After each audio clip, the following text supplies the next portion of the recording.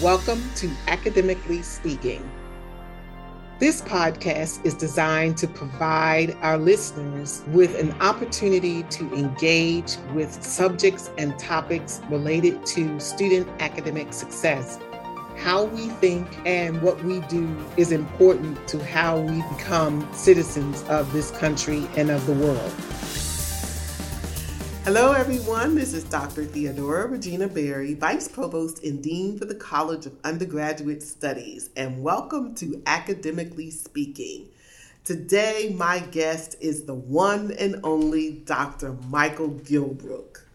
Dr. Gilbrook joined the Faculty of Interdisciplinary Studies in August 2003 to teach two courses in Geographic Information Systems, GIS, for the Environmental Studies program.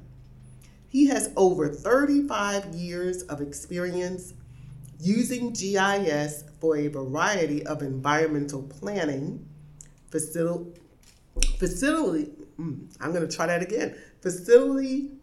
siting, and environmental impact analysis for both the public and private sectors. He holds a PhD in conservation biology from the University of Central Florida and is an AICP certified planner. And we're going to talk about what that is in a minute. Okay. And a GIS CI certified GIS professional.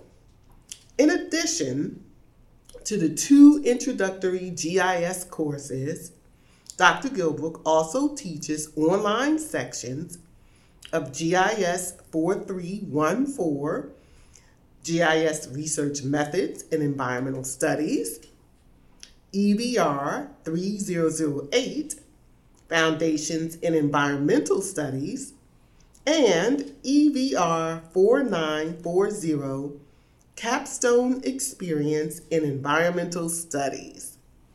Dr. Gilbrook says he gets tremendous satisfaction from the many former students who have found success in their academic or professional careers using the GIS skills they learned in the UCF Bachelor of Science in Environmental Studies program.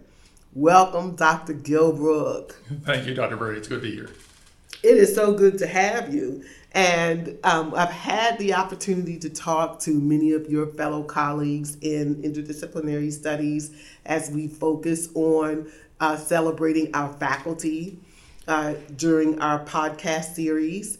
And we've also had the opportunity to talk to a number of students, to include one of your current students, Nicole Boyson, who was the recipient of the Order of Pegasus Award, as well as the Founders Day Award for the College of Undergraduate Studies, and credits you for many of the things that she's been able to accomplish as a student in her time here at UCF. And she is a rising senior and prepared to move through her life with all the things that she has learned in your courses and others in the program. So, as we think about all the things that our students have gained from the opportunity to engage with you, I am sure that there are lots of things that you have gained over the course of your experiences and careers that have been beneficial to yourself and that have been passed on to our students. So tell us a little bit about your background and the things that you have garnered, particularly as someone who has earned degrees here at UCF. Okay. So we were talking earlier before we turned the cameras on about the age of Milliken Hall. And I was almost a plank owner. I wasn't in the first class at UCF, but it wasn't too much longer after that.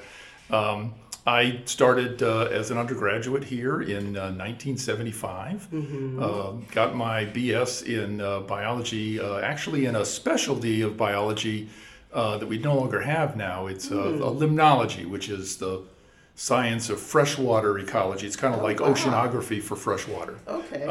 So if you think of oceanography for lakes and streams, that'd be limnology. So I got my degree in limnology in '78, moved straight into a master's of biological science, and left UCF with that in 1981, and went straight into a job with the state of Florida as an environmental scientist, actually replacing another UCF graduate who moved on to a new job. So we were able to keep up the UCF tradition in that role, and worked in that state environmental scientist position for nearly 5 years. And pretty much doing what I was trained to do as a freshwater ecologist. Along the way, I was on a committee to look at the problems related to the Indian River Lagoon. I represented the Department of Transportation on that, and I came to the attention of somebody at the East Central Florida Regional Planning Council. He was looking for somebody who could help with the preparation of their regional policy plan. This was a new thing the legislature had recently required. And so we talked, and I realized this is a good opportunity. So I went from being an environmental scientist to being more of an environmental planner. So not really go out in the field anymore, not really going out and doing hands-on environmental science, but using what I'd learned to help develop policy and planning. Did that for about 8 years.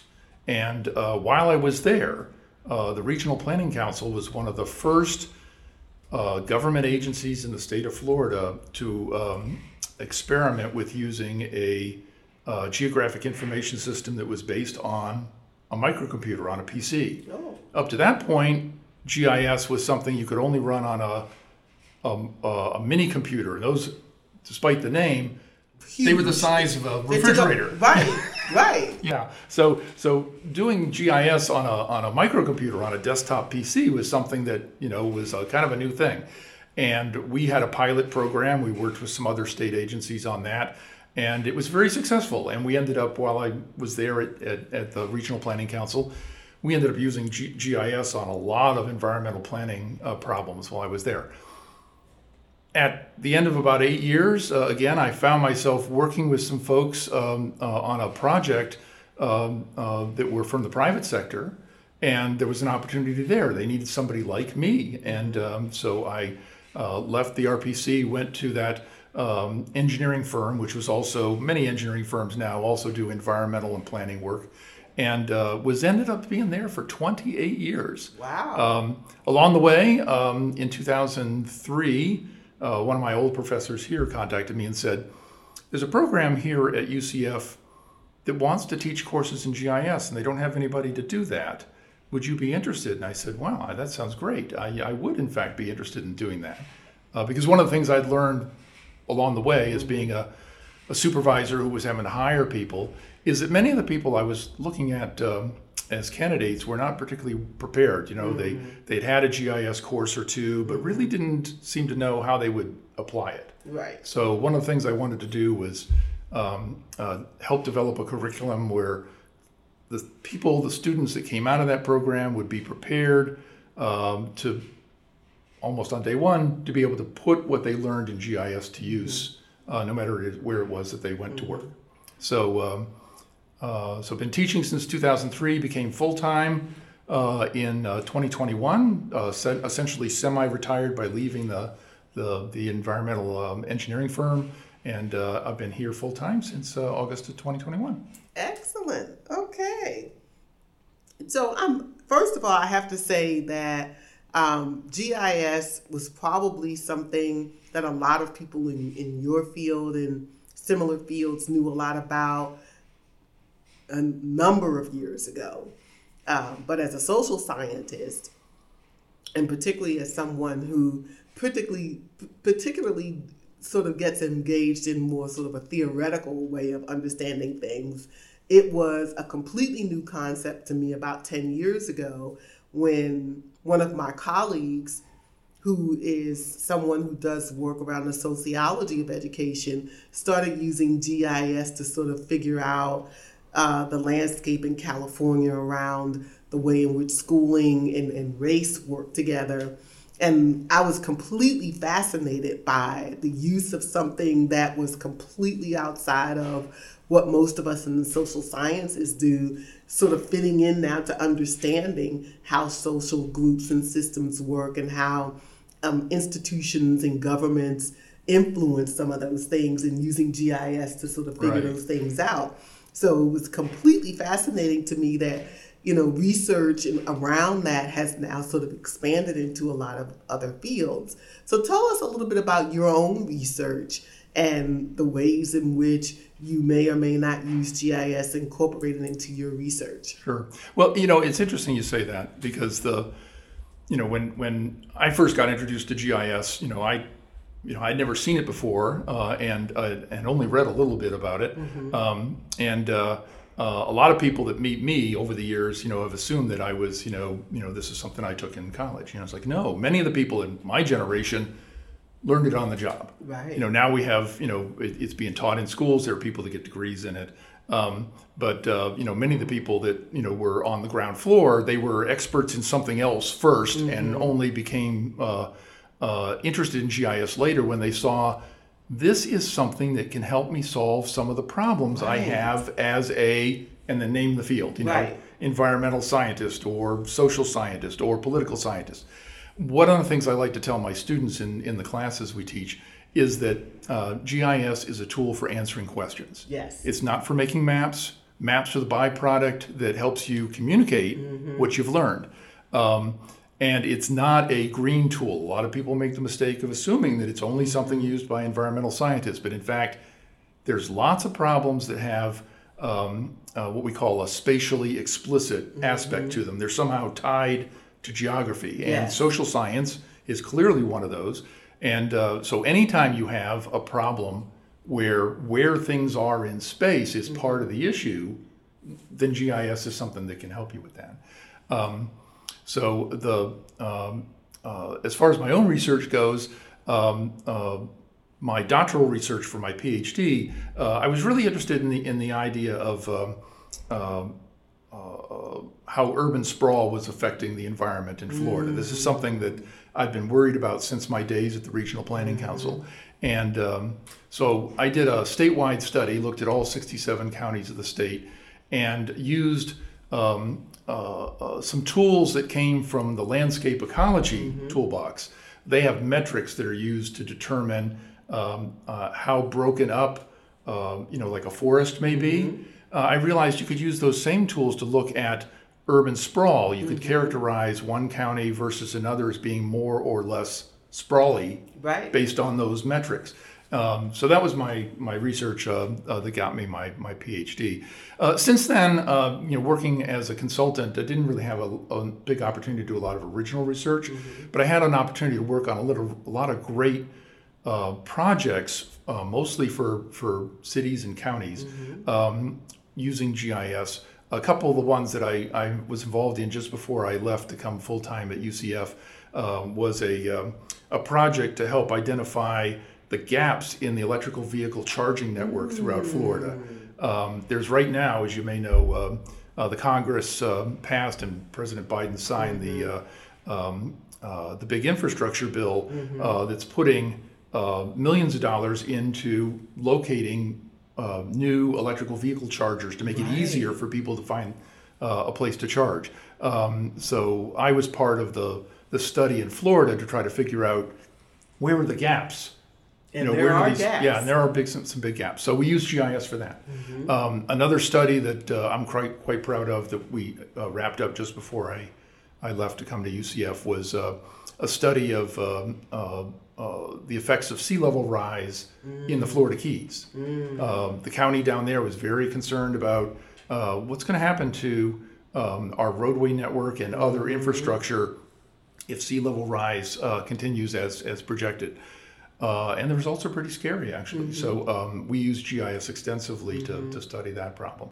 And I find it absolutely fascinating because for a couple of different reasons. Because one, I'm a bit of a geeky nerd when it comes to research, right? So I get super excited about how people are investigating certain answers to questions. But I'm also thinking about the ways in which this very practical tool really has the power to impact on our everyday lived experiences. So For instance, I live in a really new subdivision.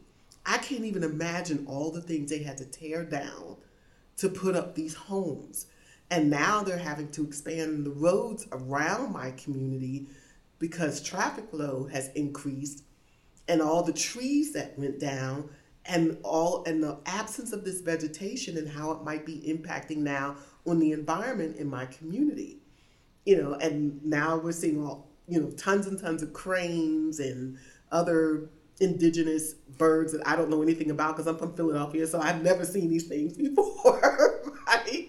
We see deer, right? Yeah. But we don't see all these other exotic birds, right? And even as I love to visit Italy, and I go to Venice often, probably more often than most, but rising sea level is a huge issue in that area. And the way in which now people are worried about very important landmark structures having to succumb to the seawater and what they're going to do. And I can only imagine how GIS is really informing many of the decisions that people are now making around, where they put in new houses or infrastructure for new communities and how they expand roadways and how to protect landmark buildings and all kinds of other things. And so as we think about that, I want to go back to something that I saw in your bio that I found really fascinating, and that's this AICP certified planner, right? So that tells us something about your experience, and particularly as we talk about some of the projects that you've been involved in. So tell us, first of all, what that means and what it enables you to do in relationship to your work. Yeah, good question. In government and in the private sector, your academic qualifications, once you've reached, whatever the requirements are for whatever the job is, are less important to people than many of the additional certifications that you've obtained that show that you've reached a certain level of proficiency in whatever field you're working in.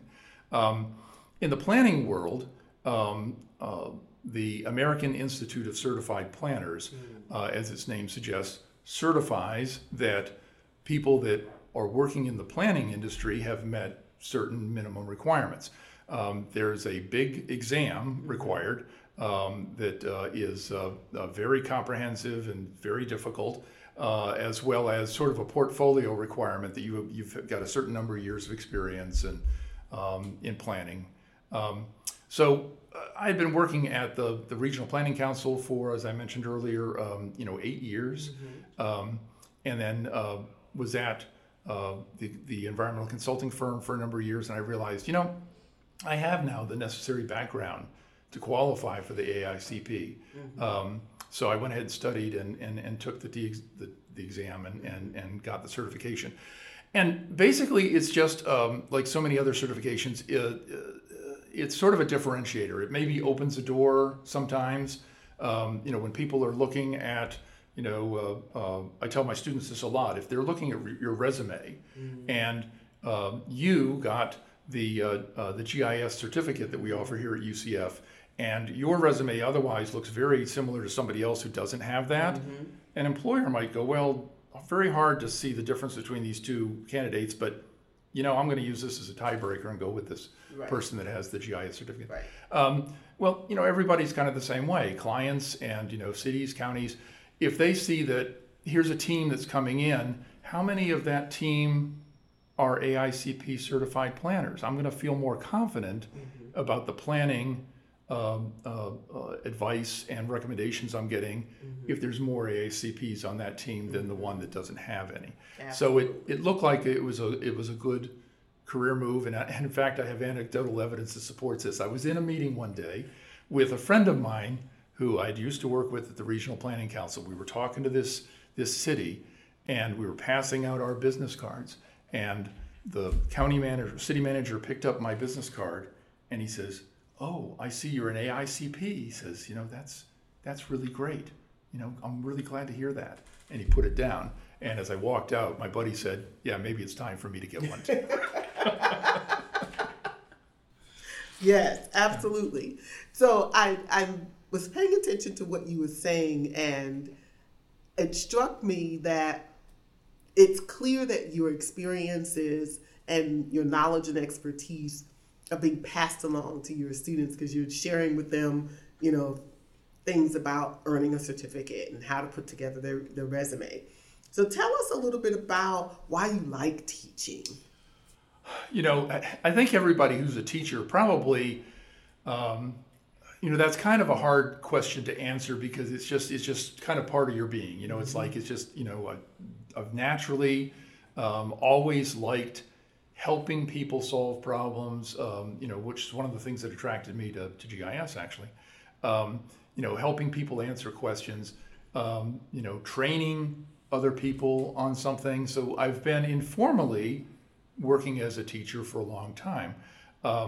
As I mentioned, when I was approached about, would you be interested in helping teach these courses for the Interdisciplinary Studies program, I realized I could do a better job at helping students prepare to be candidates to come talk to me than some of the folks that they're currently seeing, and then not at UCF but at other institutions where they were teaching GIS. And I was just motivated by a desire to try to provide students that kind of background, and also instill in them the interest in this field that I have. I get a lot of feedback, from students, about, I'm very passionate about the field. But one of the things that I think shows that we're being successful is that most of my students come in having no idea what this technology is. I even asked them in the first night of class, it's like, how many how many of you even Googled it? I might get one or two people raise their hands. And by the end of the semester, not only are a lot of people enthusiastic about the tool and they see how it integrates with their environmental studies program and they realize why it's a part of the environmental studies program, not only do they see it being a valuable tool, but somewhere on between 25 and 30% of them decide this is what I want to do as my career after graduation, which was not the plan. We didn't expect to make people into GIS professionals, but I'm okay with that. It's a nice bonus, right? Yeah, it's the icing on the cake. I'm right. okay with that. Okay, excellent. So you said something in your response that caught my attention. And that is this notion of being passionate about something. Some of us would refer to that as a true calling, right? So how do you find that GIS became that thing for you that you got not only attached to, but start to feel passionate about passing along to others? Right. Well, I was when I first came to college, trying to figure out what I wanted to do as a major was, not particularly easy because I had so many different interests. And I immediately had to eliminate a lot of things like engineering because I'm just not very good at math. I tell my students, I joke with my students, you don't have to be very good at math for GIS because I have a 46 percentile score on the GRE on math, so you don't have to. But I'd always had an interest in biology, and so I ended up gravitating towards that. And when I was, became aware of this GIS project that we had at the Regional Planning Council, and I realized, there are all these problems in biology or environmental science where this is going to be a really great tool for solving problems faster and better than we could do using any kind of manual technique. Give you an example. One of the practical things that came up while I was there is we had people that were complaining about our definition of what constituted a regionally significant wetland. And without going into all the details, we were able to use GIS to look at the size distribution of all the wetlands in a 6-county area in a matter of weeks. We were able to do the entire study. how long would it have taken without computer technology? And how much time would you have spent in the field? Yeah, well, or what happens when it rains? Just looking at aerial photos, how long would it take you to figure out how big? When I used to work at the DOT and we would work on developing a permit to impact wetlands, which was one of the things that the environmental group did. My colleagues would spend weeks laboriously measuring the area of each wetland by hand, and that's something that with GIS you can do in a matter of a morning. So it just made a lot of problems that you were interested in suddenly achievable. You could do them much faster, much easier. Some things that would be essentially impossible to do suddenly became, possible. So there were more and more. The more I looked at it, there were more and more things that I was interested in doing. First at the Regional Planning Council, and then later on at the engineering firm. That GIS just was the tool to help you solve it. It's kind of like if you're a financial analyst, a spreadsheet is your tool. And without a spreadsheet, it's like, well, yeah, I could do this. I could use an abacus. Sure, yeah, I could get to the answer, but look at how long it's going to take me, and look at how all the kind of analysis that I could do with a spreadsheet that I can't do with an abacus. Having a spreadsheet suddenly makes an enormous amount of financial analysis available to you very fast.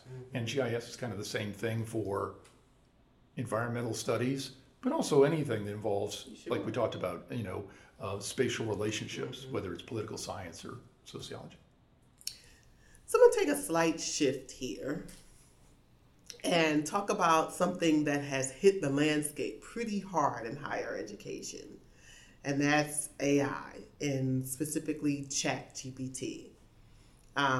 You find that there are individuals on both sides of the argument in relationship to it, and their concerns around what's happening with student learning in the midst of this new tool, right? And I'm going to refer to it as a tool because it speaks to my perspective, right? But talk to me about how artificial intelligence applies to GIS. Good question. Actually, AI has been something that's been on the horizon with GIS for many years before it became popularized with ChatGPT.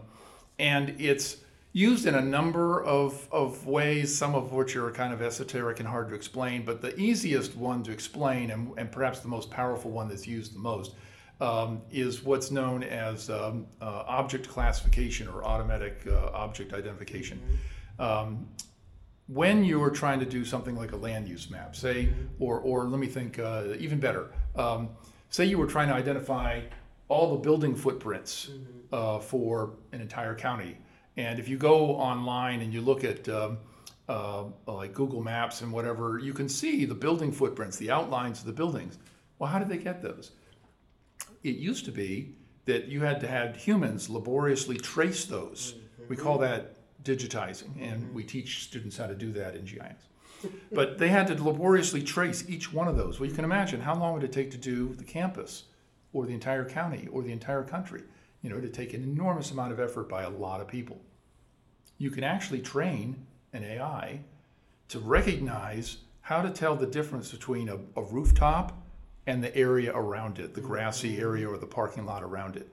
And once it recognizes how to identify the rooftop, it can digitize that rooftop for you like that. It can digitize hundreds of thousands of them in a matter of, an hour.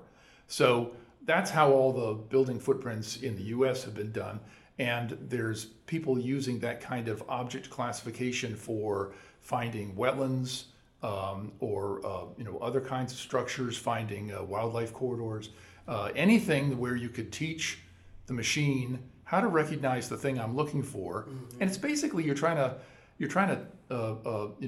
teach it the same thing you would be teaching a human operator. You say, this is a good one. These are not. Those are good ones. These are not. And it doesn't initially understand, but as you give it more examples, it finally figures out its own rules for, oh, I see. And we don't necessarily know what those are, which is one of the mysteries of AI is somewhere inside it's figured out how to tell the difference between a roof and the grassy area next to it. We don't know exactly how it's done it, but we've given it the training samples that have allowed it to learn that. And that's been a very powerful technique. That's used a lot. It's used a lot. Excellent. So we live in Florida. And amongst all of the wonderful attributes of living in Florida, the sunshine and the weather and so forth and so on, we also live in an area that has to deal with disaster by way of hurricanes. And your explanation around AI and this object identification that it does, I suspect has some usefulness in relationship to disaster management. Can you talk to me a little bit about that? GIS has been involved in disaster planning, response, and recovery, which are the three phases. Preparing for the disaster, dealing with the disaster as it's happening, and then recovering from the disaster. All three of those phases use GIS. Every major city and county in the country uses GIS to help with those three phases of disaster preparedness. And there's just a whole bunch of things that you can imagine might be used. For example, if you're preparing for a disaster, one of the things you have to do is identify where are all the best spots to have the shelters so that people can evacuate. And we have to keep track of all of them, and know what capacity there is, and how much how many cots and food and water do we have at each of those facilities. So the logistics of managing your preparedness is something you can manage with the GIS. Making sure that all the roadways that people will use to evacuate are not going to be affected by a storm or other disaster, and modeling how much traffic is there going to be on it. Again, this is all something that uses GIS. When the disaster is in progress, you can, in real time, use GIS to track how are things going, how many people are in each shelter, do we need to move people from shelter A to shelter B. We now have the ability to do what is known as a dashboard. You've probably seen some of these and not realized that behind the scenes there's a GIS running it. But if you go to a website where it's got counts and dials and a map, and it's showing you in real time. There was one for COVID, for example, that showed where all the COVID cases were worldwide, and you could see lists of cities and the amount of cases for each city. That was all run by a GIS dashboard software product. So those are used extensively by county emergency response operations to track in real time what's going on. And then the recovery phase, you have to go out and figure out what's been damaged, what did we lose? And one of the things we have there is the ability to send people out with their smartphones and collect data in the field that gets automatically added to a GIS website. And they can track, here's the places where the road washed out, here's the homes that have been damaged, here's the homes that are underwater, here's the trees that are down. I was involved in a project many years ago for a hurricane that hit South Florida, and we were using GIS to evaluate where all the trees were down. And then there was another operation that was not using GIS, and FEMA thought our data was so easy to understand and was so well done that they wrote a check for the county before the team that had done the work before we came on site. They had submitted theirs earlier, and their check didn't come until much later. So GIS was able to not only help us do the job faster, better, cheaper, but it actually produced a better product and got help for the county involved faster than the team that didn't use it. So it's used extensively. It's used to disaster preparedness and response is one of the huge areas where GIS has become very important. Now, and one of the things that I found fascinating about that was the first time that I actually worked with individuals who were impacted by a major disaster here in Florida.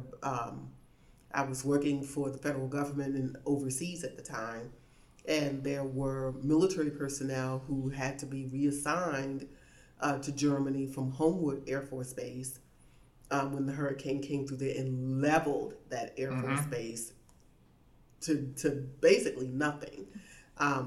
And many of those service members and their families had absolutely nothing when they came to Germany, and we had to in-process them and figure out where to assign them and those kinds of things. And even though we were thousands of miles away, the impact of that was felt literally all over the world as a result of one military installation getting leveled. But the way that the military was able to respond to that so quickly was phenomenal as well. And I'm sure that GIS had something to do with that. Certainly on the and you're right that base it's gone today. They decided not to rebuild it. But the military uses GIS extensively. They all have all the armed forces, Marines, Air Force, Navy. They all have their own GIS teams. And one of the things that they're very active at doing is digitizing, putting all of their bases into a GIS so they can do what's known as facilities management. They can track every building. They know what every building, what its purpose is, whether or not it has air conditioning, how many floors it's got, how many desks it has in it. There's just everything that they need to know about every structure is put into the database. So whether they're planning, like they're moving somebody from one department to another, or they're having to deal with a disaster, all of that information is available to them. So yeah, it's used extensively by, not just the military, the entire federal government has an enormous investment in GIS. So and I think this is one of the reasons that students become attracted to this as a field is, they've already got an interest, the ones that we see in the program, in environmental studies, and then they see, there's so many different opportunities where having GIS skills doesn't narrow your focus. It actually opens you up to being, the same techniques and tools I could use in the environmental field, I could just as easily be using for facilities management or for, helping Popeye's Fried Chicken find, where's the best place to put a new franchise.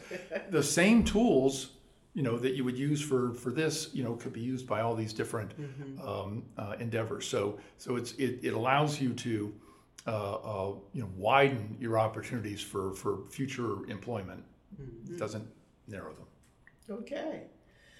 What advice would you give students thinking about pursuing environmental studies?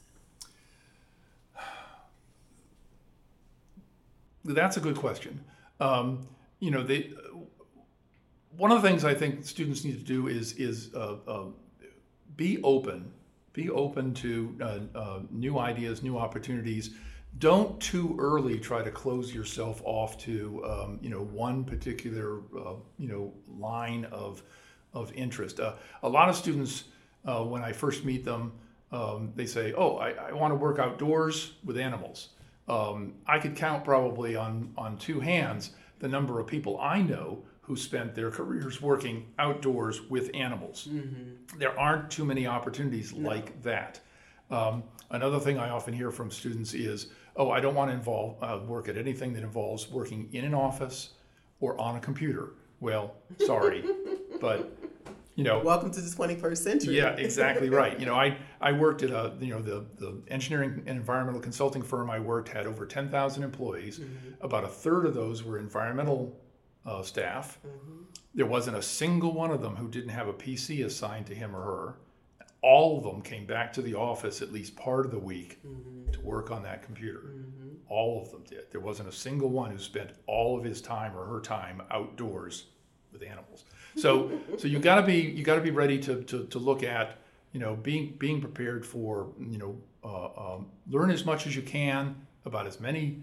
It's good to specialize, but it's also good to have kind of a wider perspective, so that you can shift and kind of redirect as necessary. If you see an opportunity, you're prepared to do that. But the environmental studies field, environmental science field there's so much variety. It's so wide open. There's lots of opportunities in many different sub areas. As we all know, sustainability now is finally a term that is becoming popular with more than just a small segment of the population. So more and more students I've seen as I follow their careers on LinkedIn are becoming sustainability experts and getting positions where sustainability is in their title, and that's huge.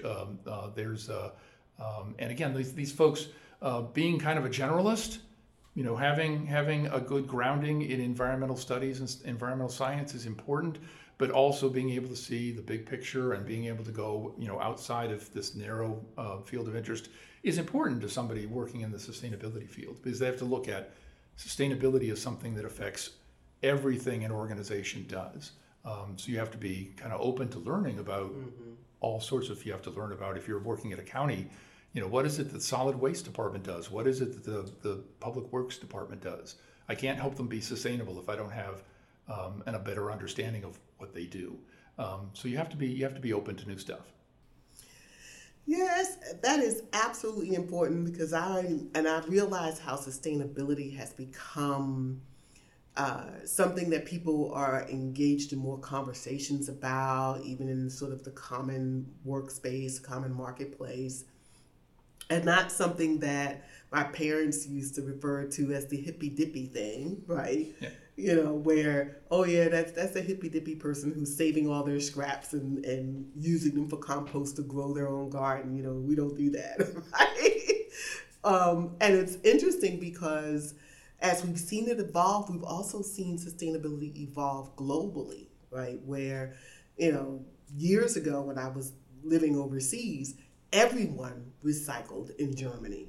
Everyone, and there was a day when they picked up regular trash, a day when they picked up the clear glass, a day when they picked up the colored glass, a day when they picked up the paper, and it was expected. It was a part of the culture. And so now here we are, years later, where it's becoming part of the culture in the U.S. now. And people are becoming much more concerned and involved in the ways in which sustainability impacts on their everyday lived experience. So when we think about students who are earning degrees and about to graduate with a degree in environmental studies, what career advice would you give to those students as they prepare to walk across the stage? Oh dear, yeah. So, well, as I mentioned earlier, when you're looking to get a job, some of our students go on into graduate school, and so that's a little different. So let's think about just the ones that are looking to go straight into a job. You want to think in terms of, how do I differentiate myself from all the other candidates who are going to be competing for the same positions I'm interested in? There needs to be something. Employers get a deluge of resumes, whether it's electronic or paper. Most of them are electronic nowadays. But applications, they get swamped, and there's some things that are differentiators on the negative side. Some things that will end up having your resume or your application rejected, and you don't want to be in that group. And this is something I try to make clear to my students, both in the GIS classes I teach, but also in the environmental studies classes, and particularly the capstone class, their final experience before they go off into the world outside UCF. Don't be the person whose resume has spelling errors or grammatical errors in it that is going to cause it to be tossed. One of the things I tell people is, if you're going to cite your GIS experience as a plus, spell the name of the software correctly. Nothing is going to get your resume tossed faster. It's like you're purporting to be an expert, at this software product, but you can't spell it correctly. That's going to get your resume tossed. So step one is be detail oriented. Look at all the things that you're sending in, whether it's electronic or on paper, and make sure you haven't made any dumb mistakes that are going to cause your resume to be discarded. And then you have to think about, okay, that's kind of the negative, the side of differentiation. What can I do to positively differentiate myself? So there, what you want to do is promote what things are going to be there in your background or your resume that if they have a tough call, it's like, well, Bob and Jane are just so similar, says the employer, but Jane has that GIS certificate and Bob doesn't have one of those. Jane has that internship, Bob didn't do any of that. There's going to be things that you can do that are going to help differentiate you from the rest of the pack. So look for those things that you can do, whether it's getting a certification, not just in GIS, there's other certification programs that might be valuable to your career, or whether it's a work experience. These are things that are going to make you look more attractive to a potential employer and make you stand out against the perhaps hundreds of Or the others. study abroad experience that Dr. Plate does, right? Well, anything like that, and what I guess the last thing is you need to work that into your resume and your cover letter. It's not enough to just list it. You need to point out in your cover letter. You need to call that out. Like I did this study abroad program with Dr. Hawthorne in Belize, where we used GIS and drones to map, and then go on and on, into what is exactly you did, because the employer is going to say, well, not only did you have a fun time in Belize, but you actually did something useful that relates to what we do. And that's what you're trying to get, is the connection. Or, what he did there doesn't really relate to anything specifically we do, but it shows that he's trainable and he's open to learning new stuff. And that's what we want. We want employees that are going to be, we don't expect them to be people, automatons that are going to be, you put them into the line and they just function on day one. They need to be people that are trainable, that are open to ideas, that are flexible, and you want to be able to show that, in your materials, whether it's your cover letter or your resume or your interview. You need to be able to promote, yes, I had this experience, and here's how it helped me prepare to be a better employee for you. And I think all of those things are really important for our students and our, especially those students who are preparing to graduate, to hear. And sometimes it's the little things that make all the difference in the world.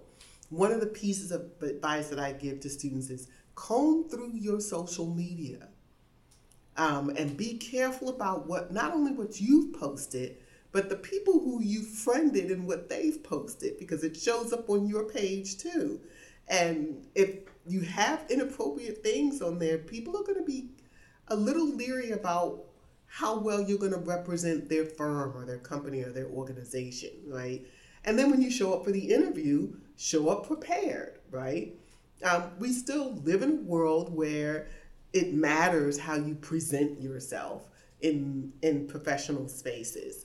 And I'll use myself as an example. I was interviewing for a group of graduate research assistants to support the college.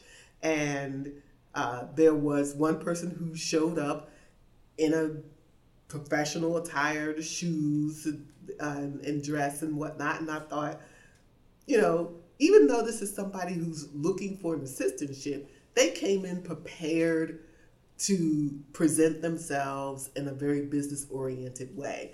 And that is something that, whether or not they were best suited for the job, certainly makes that person memorable, right? So all of those things are important, and we have all kinds of opportunities for students to learn how to prepare themselves for that, whether they go to the Office of Experiential Learning or Career Services for support and advice, if they go to student involvement for opportunities to do things like the Volunteer UCF program that offers a lot of opportunities for students to not only use the skills that they have, but to learn new skills while serving the public, to do service learning in one of their courses, or to do a research intensive course where they can build their research skills. Lots and lots of opportunities to really highlight their ability and adaptability to go into the workforce. Right. All those things are, help you on the positive side of the differentiation ledger. They all show, the kinds of the extra stuff that you've done to differentiate yourself from the crowd. So that's the positive. And what you said about the young lady who came dressed in a professional way, that's part of that. Don't shoot yourself in the foot. Even for a job that is supposed to be for some, that is, maybe entirely field oriented, don't come in dressed like you're going to go out in the field that day unless they ask you to do that. I actually did have an interview like that years ago where, we were going to go out and actually go in the field and had to be dressed for, a field day. But, if it's going to be a meeting in the office, dress professionally and avoid all the other things I mentioned earlier. Don't give somebody an excuse to eliminate you for a silly reason. You want to put your best foot forward. You may have to dress up a little more than you feel comfortable or that will be necessary even once you've got the job. Sure. But you want to try to make sure if I'm going to lose this to somebody else, it's going to be because they were the better candidate, not because I messed it up. Right. That's what you need to do is go in, that put your best foot forward kind of mentality. I did the best I could. She got the job because she was better qualified, not because I messed up. You need to be prepared that way. Absolutely. Absolutely. Okay. So I have so some of the folks who know me know that I have interesting and eclectic taste in the way in which I view television programming. I think you and I could talk about this for a long time. Yes. As my students could tell you, I'm kind of a nut about movies, and so I find an opportunity to work movies into almost every lecture. So. Well, I typically work music into almost every lecture I used to teach. But one of the things that happened not too long ago was I started watching an HMO Max, which is now considered Max for trademark purposes, a program that features Laverne Cox. And it's a talk show type of format where she's interviewing up and coming artists, movie stars, that kind of thing. And the name of the program is called If We're Being Honest. And at the end of her conversation with whomever is sitting in the chair, she always asks, is there anything that I didn't ask that I should have asked? So I'm going to ask you, did I miss anything? Is there something that I didn't ask that I should have asked that you would like to share? I guess I'll just emphasize that, even though I came here initially to teach GIS courses, and that's mostly what I do teach a couple of environmental studies courses. For those students who are watching this, who have yet to take a GIS course with me or one of the other instructors, I would encourage you to look it up online and see, what its potential is. That, we are not asking you to take a computer course that is, far afield from your area of expertise or interest. This is going to fit right in with what you want to do with your career. And like I said, most students, I have a few that end up like, boy, was that a waste of time. But most of them come out of the experience realizing, hey, I understand not only A, how to use this thing, but B, I now understand why it's part of this program. Mm-hmm. And I think the folks that originally required GIS to be part of the curriculum were really pretty smart. Mm-hmm. They saw on the horizon, this is a tool that's going to be important to our graduates, so let's include some classes on it. I think that was a good call. And so, I'll leave it there. Okay. So now we're going to enter what I call the speed round of our conversation. It's an opportunity for our listeners and our viewers to get to know you a little bit better on sort of a personal level. Oh, okay. And I'm just going to ask a few very simple questions. You answer with the first thing that comes to the top of your mind. Oh, okay. All right. Okay. Favorite color? Blue. Yeah. That was a little obvious, easy, right? yeah. Okay. Favorite song? Favorite song. My favorite piece of classical music is Tommaso Albanone's Concerto for Organ and Strings. Oh. Yeah, and it's been adapted for lots of different, for guitar and a lot of other things. If we were talking about popular music, I grew up in Florida. It's hard to pick a single song, but the album A1A by Jimmy Buffett is kind of the Florida experience, so Okay. I'd have to go with that. All right, excellent. Favorite artist? Favorite artist, Monet. Mm-hmm. Favorite actor? Favorite actor, that's tough. Well, the favorite actor du jour would be Michelle Yeoh. Oh yeah, she's phenomenal. She's done so much great years. stuff. Yeah, I was just extremely blown away by her performance in Everything Everywhere All at Once, and she so deserved that Oscar. Yeah, she caught my attention years ago in the Joy Luck Club. Mm-hmm. Yeah, she's been in a lot of great stuff. Crazy Rich Asians. She was in that James Bond film. That was like her first American film. And she's also was a really great character in Star Trek.